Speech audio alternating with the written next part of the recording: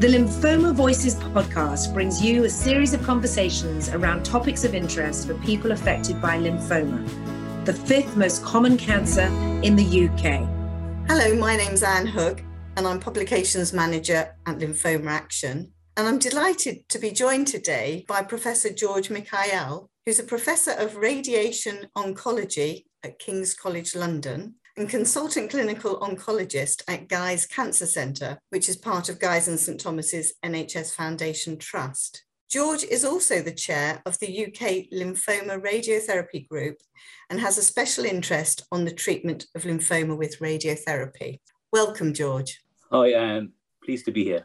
George, can we start really by you telling us a little bit about your role? Of course. So I'm a clinical oncologist, and clinical oncologists are specialists who train in using chemotherapy and radiotherapy for the treatment of cancer.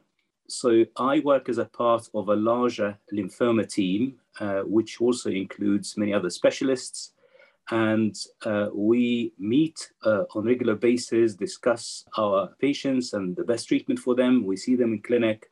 My role in radiotherapy in particular involves making the decision, counseling patients, planning the treatment, which simply determining which area to treat and the dose and the length of the course, and then looking after patients during treatment until they finish. And that's all part, again, of a very specialist big team.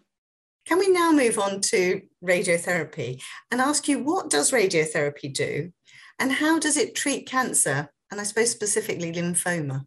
So it's simply using ionizing radiation to treat cancer. And it's actually, apart from surgery, it's one of the oldest methods used to treat cancer. Came some 5 decades or so before chemotherapy even. Essentially, it is a way of directing an X-ray beam in a very targeted way to the cancer and trying to kill the cancer without causing many problems around. And the way we do that really is, in a very simple way to explain, relies on 2 things. There's a biological difference and a dose difference. So we try and focus the radiation dose on the cancer and deliver very minimal dose around. That's the targeting part, and that's technological, and it keeps improving all the time.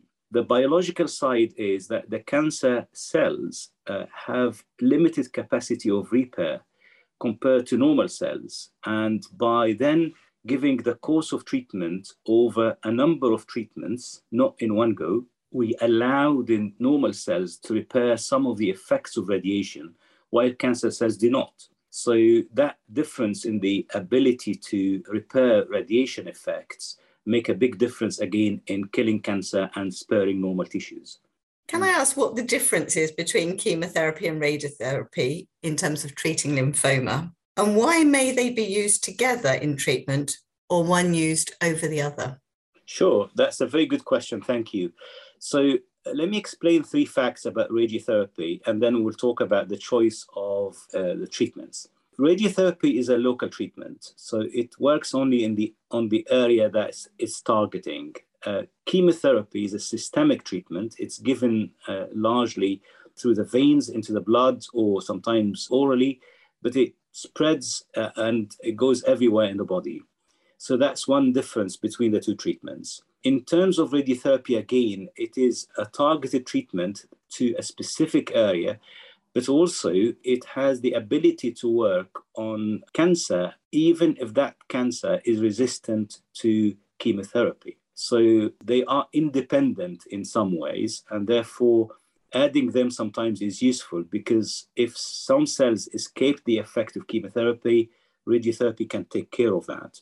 The last thing to explain about it as well is that lymphoma in particular is sensitive to radiotherapy, and the doses required for lymphoma are typically half or less than half of the doses required for other cancers.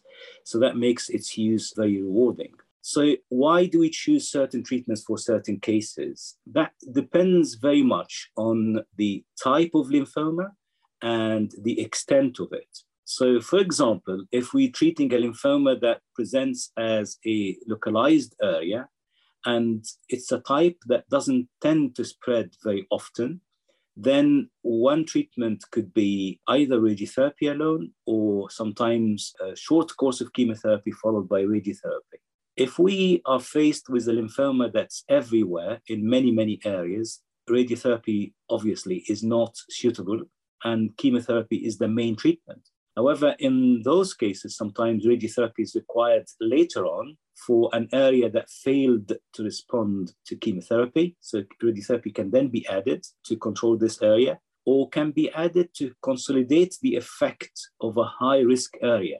So even though there are many areas, but one area in particular is perceived, for example, because it was a large mass, to be a high risk for relapse, you can add radiotherapy in this situation to reduce the risk of relapse in this site. And that's how we decide on that. It's really a matter of type of lymphoma and extent of it. So we choose what works best. I mean, you've explained it very well, that it has to be localized. Otherwise, you haven't really got anything to target at. Have I got that correct, George? Yes, you can use certain widespread treatments, but these are very special conditions. Just to sidetrack a little bit and explain a couple of conditions. So some lymphomas affect the skin in particular. We call them cutaneous lymphomas, but that then is the skin all over the body. And in those cases, there's a special radiotherapy treatment called total skin electron beam. And that literally irradiates the total skin, the whole body skin. That's delivered in specialist centers, but that's an example of systemic radiotherapy. Another example is what we call TBI, which is total body irradiation, typically used as part of a transplant program. And that's in situations where you would like to, again, use the radiotherapy to ablate the bone marrow all over the body. And again, that's a whole body treatment. So these are exceptions. Apart from that, you are absolutely right. It's just localized treatment. So you have to have a reasonable size area to irradiate. And the way it's considered is at the beginning of, at the time of diagnosis, all cases in the UK, at least, are discussed in a multidisciplinary team meeting. And we look at the details of the case, decide what's the best treatment, and we consider radiotherapy at the beginning. But there are situations where radiotherapy may be added. It wasn't planned, but because of the way the disease responded or the patient reacted to treatment, we then consider radiotherapy at a later point. Yeah. Again, we get calls to Helpline where they say radiotherapy wasn't part of my planned treatment, but they're going to use it for belt and braces approach or to mop up. Does that sound familiar to you? No, it does. So I'll give two examples that might help. So sometimes the radiotherapy is planned, but hasn't been mentioned to the patients at the outset. And in an ideal world, it's actually better to tell the patient about the whole plan of treatment. Some treatment plans include the possibility of radiotherapy in certain situations. For example, you say, the main treatment is chemotherapy, but if this or that happens during the treatment, we will add radiotherapy.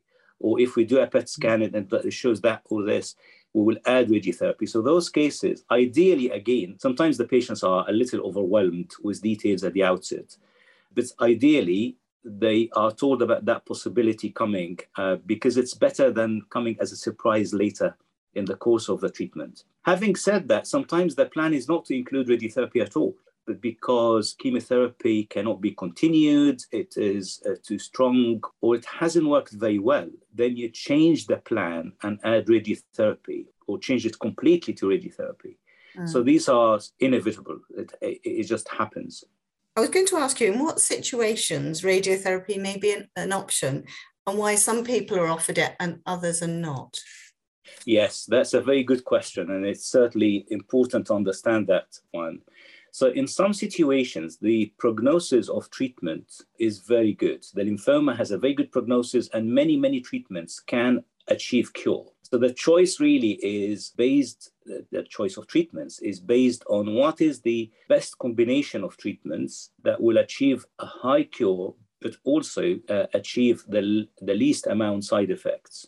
And in some programs, the main treatment would be considered as chemotherapy, and radiotherapy adds a little bit of benefit in reducing the chance of relapse. So there is a proven benefit for it in that situation, but the question is that benefit safe, or does it carry along with it certain late effects? And that depends on the age, the sex of the patient, and the site of disease. So it's very individual. It has to be tailored to the individual case.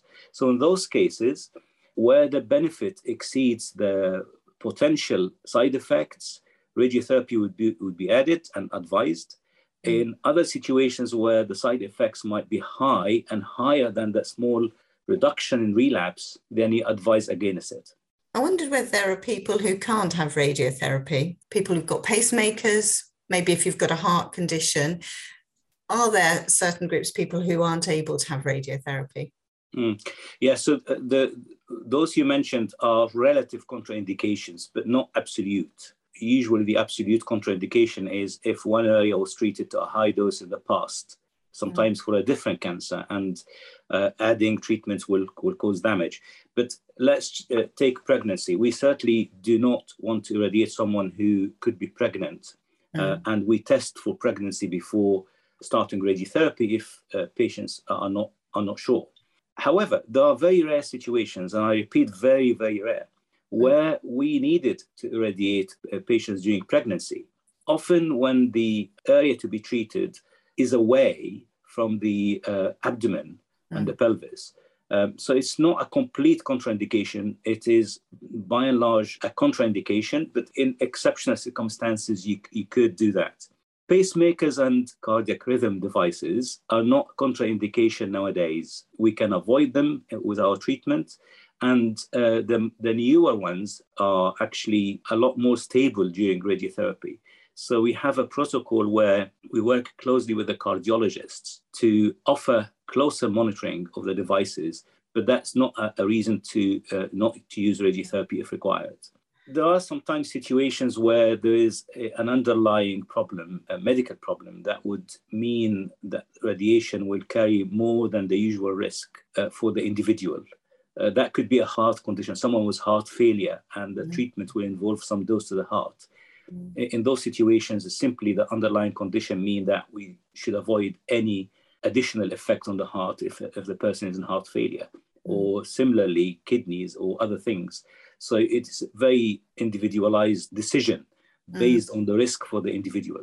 And, things like chemotherapy get delayed because of infections, for example. Is that so if you are having radiotherapy? Would you hold off giving radiotherapy if somebody's got an infection, for example? Yes, that's a good question. And it raises another point as well. So generally speaking, yes, we'd like to see patients who, having treatment, or would like to treat patients when they're feeling relatively well.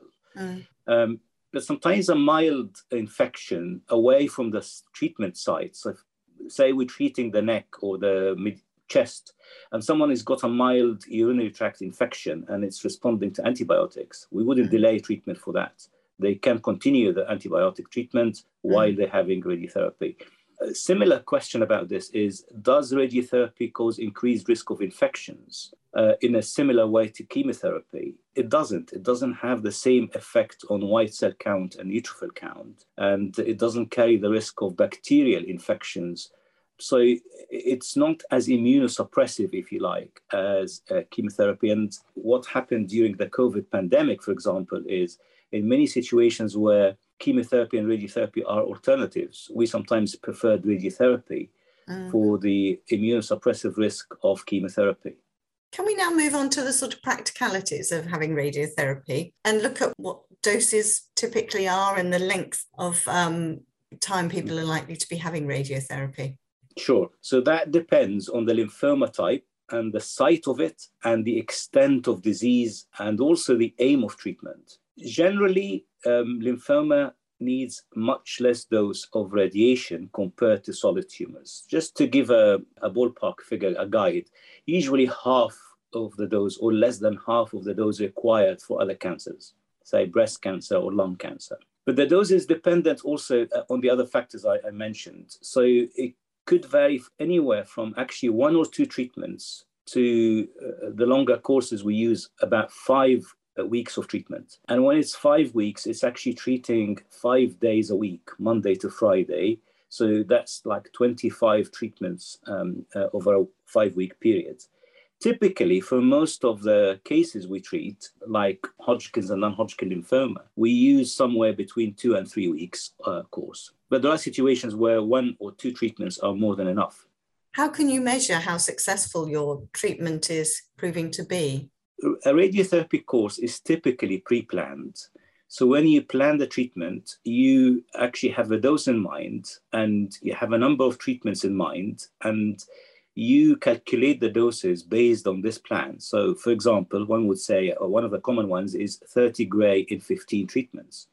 So the treatment will be calculated on the basis of 2 gray daily times 15, the total dose is 30. So we then do not change things as we go through treatment. It's delivered as planned. There are the exceptional circumstances where we need to change plans for various reasons. And what I don't want anyone listening to this to worry too much about if the plans change. But there are exceptional circumstances. For example, if someone had a very good response, we're treating a big mass, and they had a very good response to treatment, and the geometry, the anatomy has changed. So the calculated doses will not be accurate. If a mass started as 10 centimeters and halfway through the course is now 5 centimeters, we have to recalculate things. And very often it involves actually replanning, which means another scan and another calculations, and then changing the treatment slightly. So that's a good one because it's a result of a response. Sometimes plans also do change because certain patients will have particularly high level of side effects from a standard dose of treatment. So we decide to use slightly less dose in those circumstances. So the general rule is the treatment is all planned and mapped out before we start, but there are exceptional circumstances where we might change it during the course. How do we know if it's working well? So that depends on what we're treating. So let's take a few examples. If we're treating a big mass, and if this mass is visible, we will all be, the patient having a treatment and the treatment team will all be able to assess actually that it is shrinking, getting smaller. That's an easy one. If it is hidden inside, very often we wait for a while and then repeat a scan to look at what happened to this mass. But that's not the only indication for treatment. Very often we treat people after a successful course of chemotherapy, and there isn't actually much to see. We're treating the lymph node chain where the lymphoma was affecting. And in those cases, there isn't anything to monitor. The success of the treatment then would be judged by the lack of relapse during follow-up. So it was given for the purpose of preventing relapse. So if people go on for years without a relapse, you know that the treatment has worked. So sometimes it's given in that sense. You mentioned Gray, and can you explain to us what Gray means? Sure. So Gray is a unit of measuring radiation. And the name Gray itself is a scientist's name. But Gray is essentially the dose of absorbed radiation in the tissue. Can measure radiation in many different ways, but what we are interested in, how much of it is absorbed in a certain tissue. And that's the unit we use internationally for expressing radiation dose. Sometimes people may see what's called centigray, abbreviated as CGY instead of GY, and that's essentially 100th of a gray. So a gray equals 100 centigray. Thank you. And thank you for your explanation as well about changes during treatment. That was really, really helpful. And some time ago, I was fortunate enough to actually come into the hospital where they were planning a radiotherapy treatment, and they got physicists working on it to so accurately design where the rays are targeted. And I guess it's very reassuring to patients to know that it's actually being targeted at such a very specific area. I wondered if there are any considerations individuals might need to make when they're thinking about whether to have radiotherapy or not? Are there things that you think people should bear in mind before they make the decision? The team should normally explain to patients three things. They should explain to them why the treatment is being advised, so what the benefit is and what the success rate is. They also need to explain to them the procedure, so the process of planning treatment and having treatment and so on. And then thirdly, how they would feel during treatment and what advice and care they should be aware of, both short-term and also long-term. So these are the useful things to make sure that someone knows before they go through radiotherapy. And can radiotherapy harm other parts of the body than those being targeted? That's a very good question, and actually very important to clarify that. It's not even sometimes even clear in the medical profession. So it's important to clarify it. So radiotherapy, as we said, is a local treatment. One of the problems is that sometimes when you check any information, whether it's a booklet or online and so on, it includes a huge list of side effects, which is the potential side effects of radiotherapy to all parts of the body. The side effects that every individual having treatment will feel are really related to the area treated. If you look at the list, you will find, for example, the possibility of diarrhea. But if I'm having my head and neck treated, I will not get diarrhea. It's only if I have the lower abdomen and the pelvis. Equally, if I'm having the pelvis treated, I will not get difficulty or soreness on swallowing. That will only be possible if I am getting the area where the esophagus is. So it's very important to realize that, because that can take away a lot of anxiety about actually all sorts of things being due to radiotherapy when it's very, very away from the area. The only systemic effect of radiotherapy perhaps is feeling tired. Apart from that, all the side effects should be within the area and dependent on the area treated. And that's why in the consent process, when we explain things to patients, we explain it very individually. So in this particular situation, we will not be causing this, the treatment might cause that, and so on.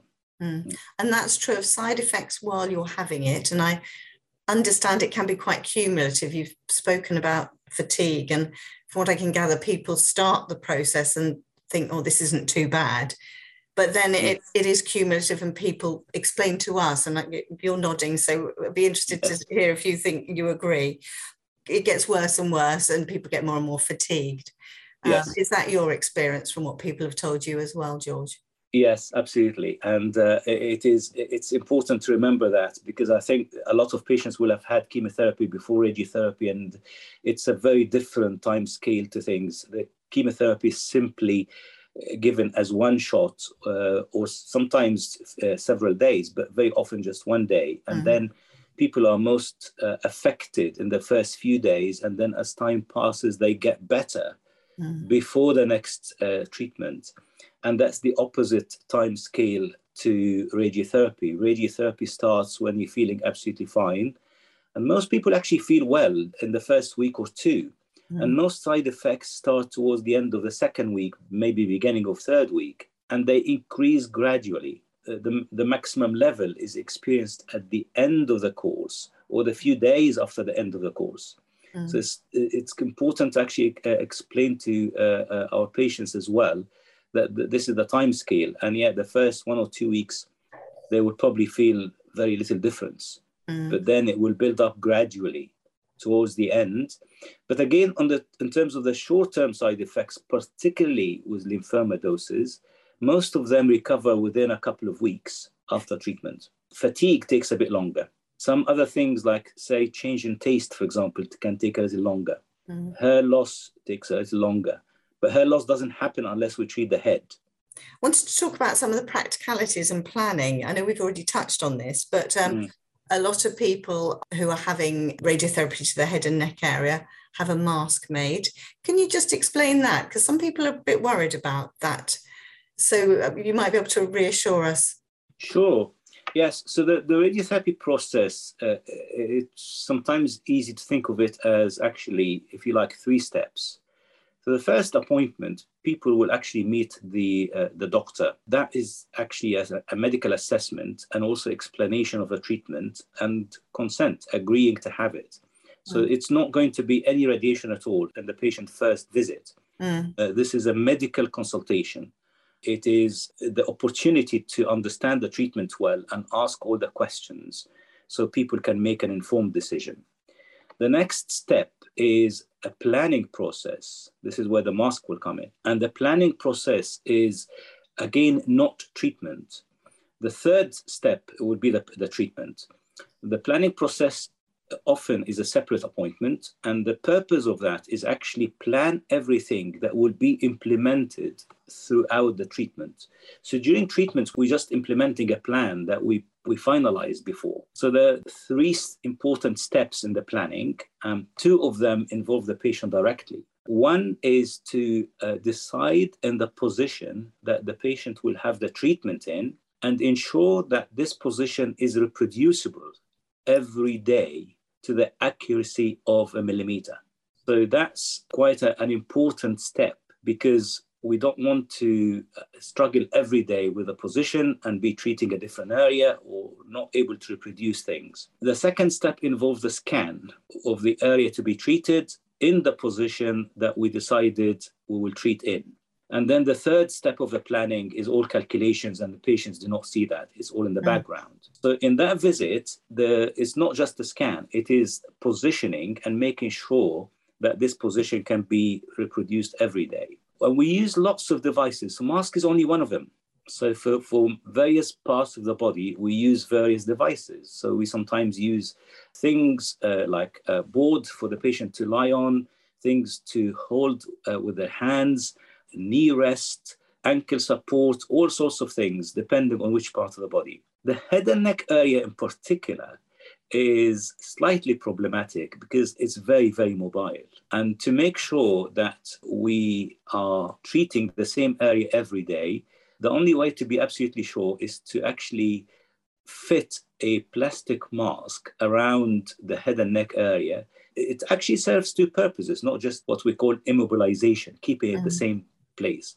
So it serves that purpose, that it will be the same position every day, no change. The other purpose is we will not need then to put any marks on the face or the neck, because we can put marks on hidden parts of the body, but not so much on the head and neck. We don't like that, and patients wouldn't like it. The mask is done individually and is used only by the individual having the treatment. So every patient has their own mask. It carries their name. It's made specifically for them. The other thing to say about it is people can breathe. It's not like it's completely closed. They can breathe.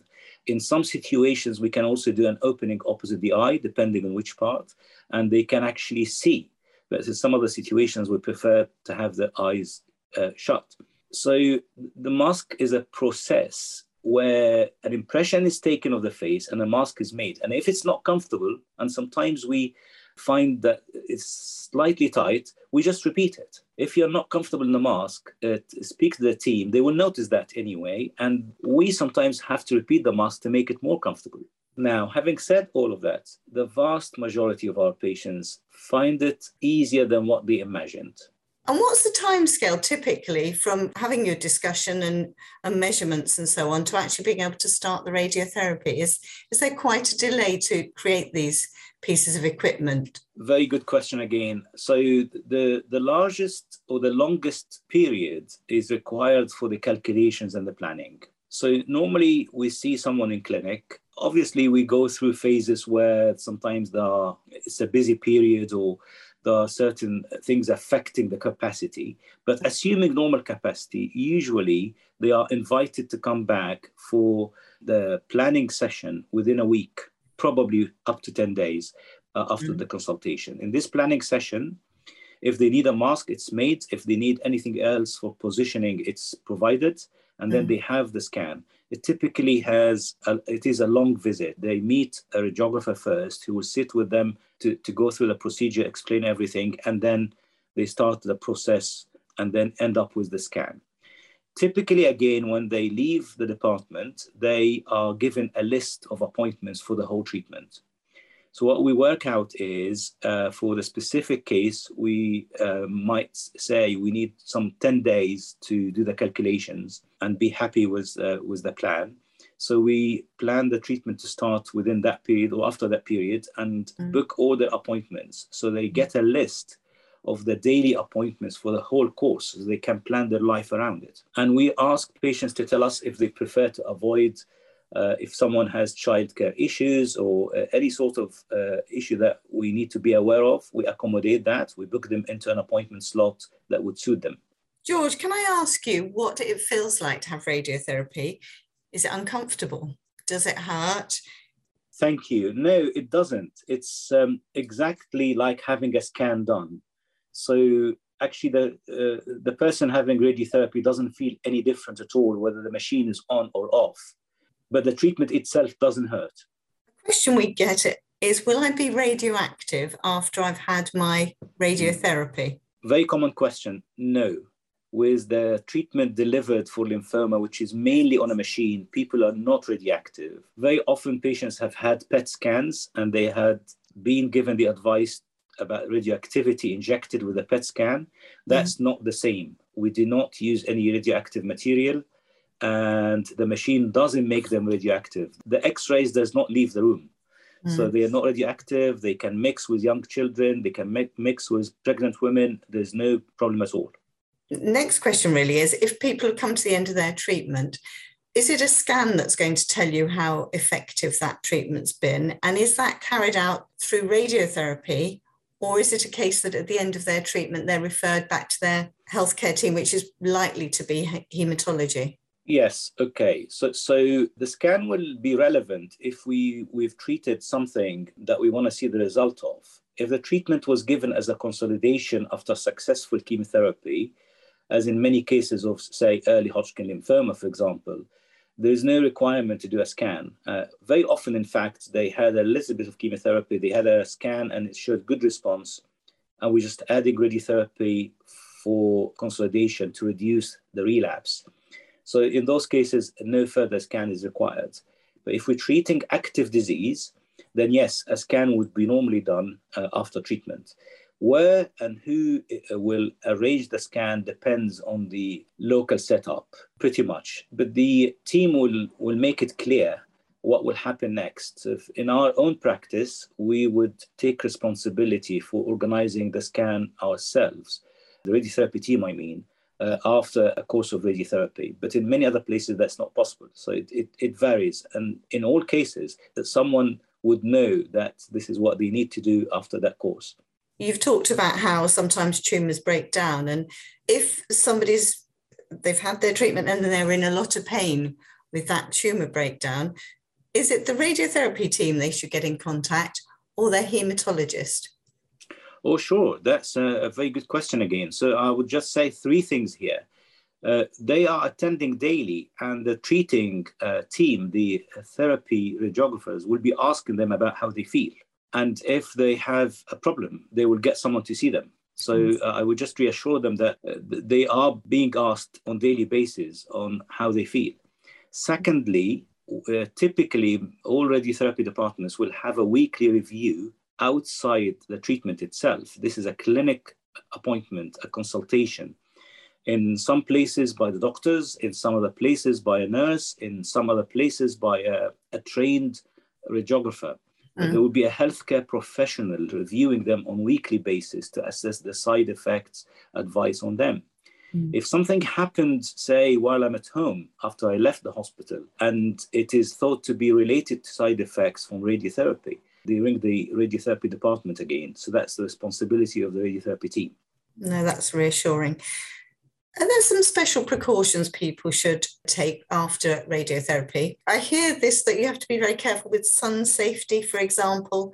Yes, so that depends on the specific area of the body and the course. So the sun rays, particularly a lot of it, increases the skin reaction to radiation. And a radiation skin reaction is in some ways similar to exposure to the sun for a while. So the team treating the patient should know actually what dose the skin will be getting and will give a specific advice. I know it's a general advice on many websites and so on, that actually you should avoid the sun, but sometimes the skin is not receiving too much dose, and there's no special precaution that one has to take apart from the usual precautions about sun exposure that everyone has to follow. And the best thing is actually to ask the treating team. Normally what we do is actually, it's one of the first things we discuss with patients actually is to tell them about skincare. What do we expect? Also, if the treatment is likely to affect the swallowing, for example, we advise them on diet. If it's likely to affect the bowel function, similar advice on diet and what to do is given as well. So because we counsel them before treatment about potential side effects, we also counsel them about certain care issues like skincare, diet, what food to eat, and so on. If lymphoma relapses and you had radiotherapy in your first course of treatment, can you have radiotherapy again? Depends on the individual case. So it's case-by-case basis, and ideally should be decided by a clinical oncologist or radiation oncologist, ideally based on reviewing the previous treatment given in detail. And the reason for that is, depending on the site we're talking about, I could know that someone received 30 gray again, the dose, to one area. But what's really important is to see the actual plan of treatment and look at the sensitive organs around the target and see how much dose they received. So it's not so much about the dose they received by the lymphoma previously, it's about the dose received by normal organs previously. And then we know the sensitivity of normal organs. We know what maximum we can go up to. If an organ can go up to 50 gray and they received 30 gray in the past, then I can give another 20 gray. And so on. So it is possible in certain situations, but based on review of the previous treatment. At the beginning, you explained that radiotherapy has been around a lot longer than chemotherapy. And I wondered if you could tell me whether it's changed a lot over that time or whether radiotherapy has pretty much stayed as it was way back. Well, that's my favorite question. Thank you. Because it's really important to realize that radiotherapy used nowadays is different from 20, 30 years ago, different from 70, 80 years ago. Two things happened over time in the use of radiotherapy for lymphoma. The way we use it and also the technology of delivering radiotherapy itself. So the way we use it, when radiotherapy was introduced, it was pretty much before the days of chemotherapy, and it was the only treatment to be given. And the technology was also quite simple in those days. So it used to be treating a very wide area of the body, even if the area of lymphoma is small. Typically, they used to treat half of the body, upper half or lower half. And they used higher doses of radiation, and they also used simple techniques that did not really target the lymphoma, but any tissue in that part of the body received the full dose. Nowadays, those three things have changed. So we treat only the area that was affected by lymphoma in a very targeted way. We use much less doses based on studies that helped us understand what dose is required for specific situations. And also, we target the treatment in a very advanced way, so the tissues around the target receive much less dose than the target of the treatment itself. So these are the changes that happen over time. Smaller doses, smaller area, and targeted delivery. But on the radiotherapy side, the technology has also changed completely. So in the old days, we didn't have three-dimensional imaging. And the old days, we didn't have computers. So in the old days, the only way to plan radiotherapy was to look at a plain X-ray, which is two-dimensional and very, very simple. Nowadays, all the radiotherapy treatments, even palliative treatments, even short ones, are planned with a CT scan in a three-dimensional way. And we have diagnostic PET scans that we look at as well, and so on. So you can then decide where exactly the lymphoma is and target it in a very accurate way. So that's the imaging effect. In addition to that, computers are now used to calculate doses. In the old days, they did actually simple calculations by hand. Nowadays, it's all computerized because we need to deliver complex plans. And the delivery machines, the machines that deliver treatment, are also computerized. So just to give an example, in the old days, the head of the machine just delivered a beam of radiation that was not really modified in any way. Nowadays, the output of the machine is variable in various parts of the treatment. So it changes with time. You can increase it, it can slow down. We deliver treatment very often through an arc, and from any angle on that arc, the dose could be different to deliver different doses to different points within the body. And the whole thing is computerized and calculated by computer. So you then are able to wrap the target within the specific dose and reduce the doses to the surrounding structures significantly to a level that keeps them safe. So because of that technological ability, we are now able to deliver more accurate treatments and also cause less side effects. So it has changed significantly. It certainly has. I've got two more questions I'd very much like to ask you. And the first one is, what motivates you to do your job? Two things. Patient care is really very rewarding. And the second thing is the continuous development and advances we have in our particular specialty. I think really at the end of the day, what makes me feel I've done a good job is if I felt I looked well after a patient, they understand fully what treatment they're going through, they felt that everything possible to treat them well and cure them and get rid of the side effects as well or control it have been done. So they feel that they had the best care. That's rewarding. A second thing is that we are not sitting and repeating what we've done 5 years ago, 10 years ago. We are always moving forward. We're always developing things. And that's exciting. My second question is, if there was a message you could give to people with lymphoma, what would it be? Well, lymphoma is a very mixed list of diseases. It's not one disease. And it is one of the highly curable cancers in humans. And it is always developing. So my message is keep positive, listen to your team, see what the options are, and don't fear the side effects of treatment, because we are very, very careful in delivering treatments, and we would consider things very, very carefully and only advise treatments that we believe have benefit exceeding the side effects. Professor George Mikhael, thank you for such a fascinating conversation. I really found it enlightening. You're very welcome. I enjoyed it. Thank you. Thank you. For more information about lymphoma and the support we can offer to people affected by the condition, please visit the Lymphoma Action website at www.lymphoma-action.org.uk. Lymphoma Action. Inform, support, connect.